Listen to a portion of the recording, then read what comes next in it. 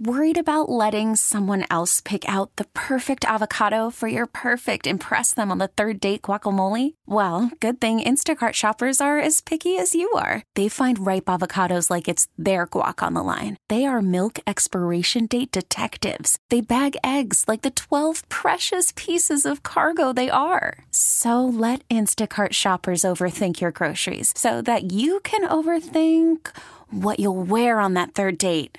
Download the Instacart app to get free delivery on your first 3 orders while supplies last. Minimum $10 per order. Additional terms apply. We get it. Attention spans just aren't what they used to be. Heads in social media and eyes on Netflix. But what do people do with their ears? Well, for one, they're listening to audio. Americans spend 4.4 hours with audio every day. Oh, and you want the proof? Well, you just sat through this ad that's now approaching 30 seconds. What could you say to a potential customer in 30 seconds? Let Odyssey put together a media plan tailor-made for your unique marketing needs. Advertise with Odyssey. Visit ads.odyssey.com. Mr. Lloyd Howell, Executive Director of the NFL Players Association. Lloyd, what's up, man? Thanks for making some time for us. What's up, Lloyd? How you doing, man? Good, Mitch. Good. Thank you so much for having me. Excited to be here with you guys this afternoon. Appreciate you, man. So, Lloyd, I think it's fascinating. I think you join's probably the wrong word, take over the NFL Players Association at such a remarkable time for the league and the players where, I mean, if you look at television ratings or just like kind of cultural conversations that expand beyond normal sports, the NFL is just the most dominant league in America. And you're in a position to only continue to grow it. How exciting you've been on the job now 7-ish months or something? That's exactly right. You're correct on both fronts. And when you look at how well financially the NFL as a league has performed, going over the last at least 10, 15 years, plus the incredible progress many of our members have made, both financially and otherwise, couldn't be a more exciting time to be part of the PA. And not the least of which is build upon so many of the gains that have been made that predate me, whether that was D. Smith, whether that was Gene Upshaw.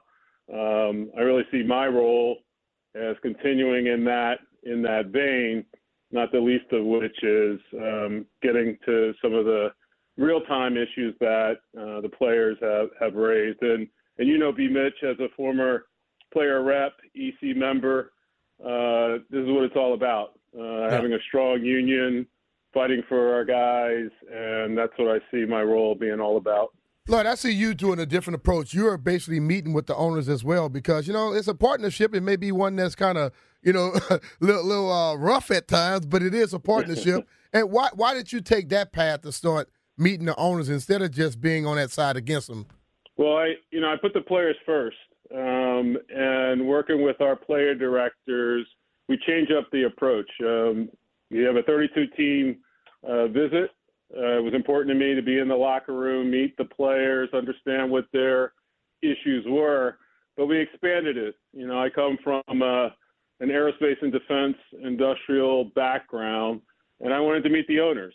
So I was able to meet with about 20 of the owners, GMs, and coaches to get their insights, their issues, and to start to build a relationship with them. I mean, we're going to come to a point, obviously, multiple negotiations, even leading up to the next CBA.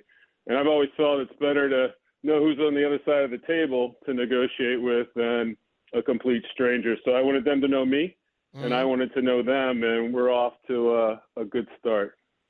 I got to say, Lloyd, pulling up your resume, holy moly, I'm pretty impressed, dude.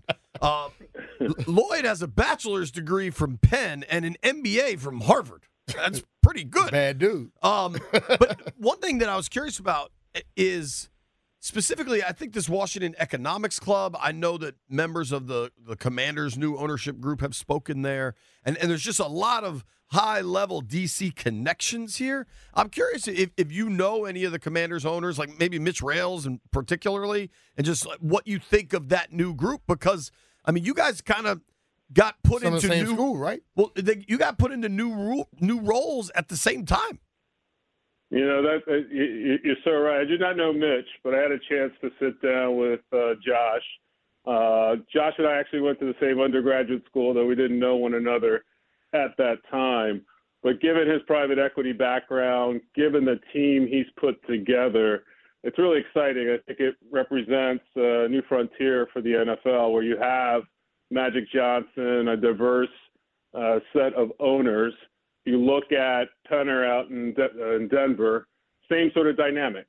And that's really encouraging when you look at the demographic composition of our union, plus an increasing sensitivity by the owners on what some of these issues may be. And so though I haven't met all of the Commander owners, I hope to do that going forward. But as I said, I did sit down with Josh Harris, and we were able to have a good conversation. There's a lot of money with this new gambling stuff with the NFL and everything, every sport, to be honest with you. And I'm sure there are players concerned about how are we going to get our fair share. You know, what's going through your mind as you look at that aspect? Because the owners were totally against it at first, and now they are full speed ahead.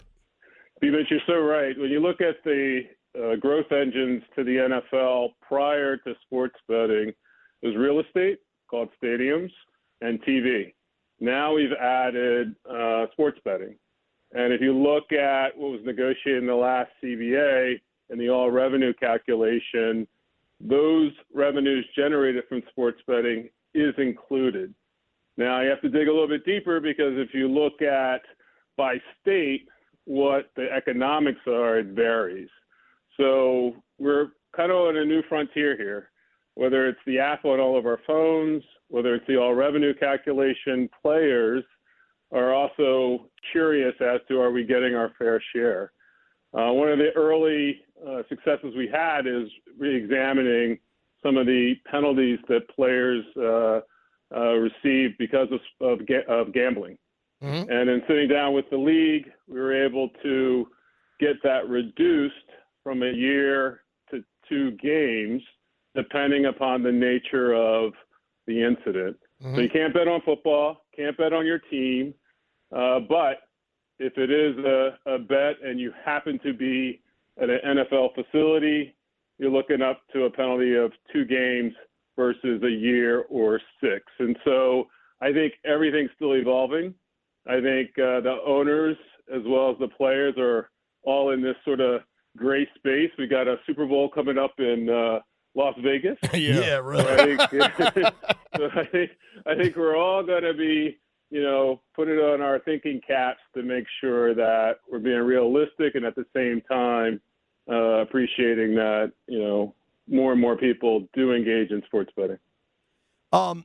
One other one, because you have that long-term kind of labor deal, I think it's an interesting spot for you to try to get done some things that maybe when the money's on the line aren't at the top of the concern, but once the money's settled, players care a lot about grass and more. I cover, I'm in New York at least once a year. I was there twice this past season. People hate that Meadowlands turf. There are other places known for bad turf.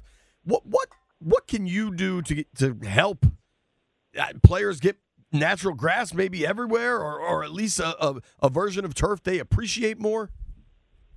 Sure, we're already pushing that. It was probably after my 6th team visit, all the players were unanimous in wanting grass over turf. And unfortunately, Aaron Rodgers went down the same time we publicly said all players want grass. It was not to leverage that incident, but it was really to point to, as a union, this is what we want. Mm-hmm. We ended up talking to the league about it in late October.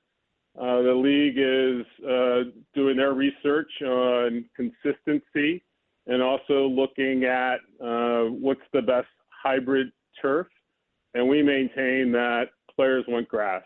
Yeah. In the not-so-distant future, we're going to have the World Cup come to the United States. And for those stadiums that are currently turf, guess what the surface will be? Grass. So part of the hypocrisy is, how can you say we can't afford it, we don't want to do it, claim to be supportive of players health and safety, yet we can do it for a soccer player, not a football player. So these types of arguments and negotiations are ongoing. And rather than wait till 2030 to kind of get more into it, we're getting into it now. No business person I know waits 7 years to talk about economics and improvements. Mm-hmm. They talk about it when you need to talk about it, and that's what we're doing. Yeah, absolutely. It's going to be fascinating to watch some of that stuff kind of unfold. Lloyd, we really appreciate you making time for us. We'd love to have you on anytime you want to chat. And, both of our lives, for better or worse, revolve around football. So it sounds like yours does too now. Exactly. Hey, let's get a chance at the Super Bowl, man, if you're there. You get a chance at the Super Bowl, we'll be there. For sure. I want to thank you both for having me on this afternoon and anytime. Okay. Appreciate it, Lloyd. Hopefully we'll see you in Vegas where players are allowed to play and not put a sports bet in. Thank you, Lloyd. All right, man. Take care. Guys. Have a good one. Be cool. Bye. We get it. Attention spans just aren't what they used to be. Heads in social media and eyes on Netflix. But what do people do with their ears? Well, for one, they're listening to audio. Americans spend 4.4 hours with audio every day. Oh, and you want the proof? Well, you just sat through this ad that's now approaching 30 seconds. What could you say to a potential customer in 30 seconds? Let Odyssey put together a media plan tailor-made for your unique marketing needs. Advertise with Odyssey. Visit ads.odyssey.com.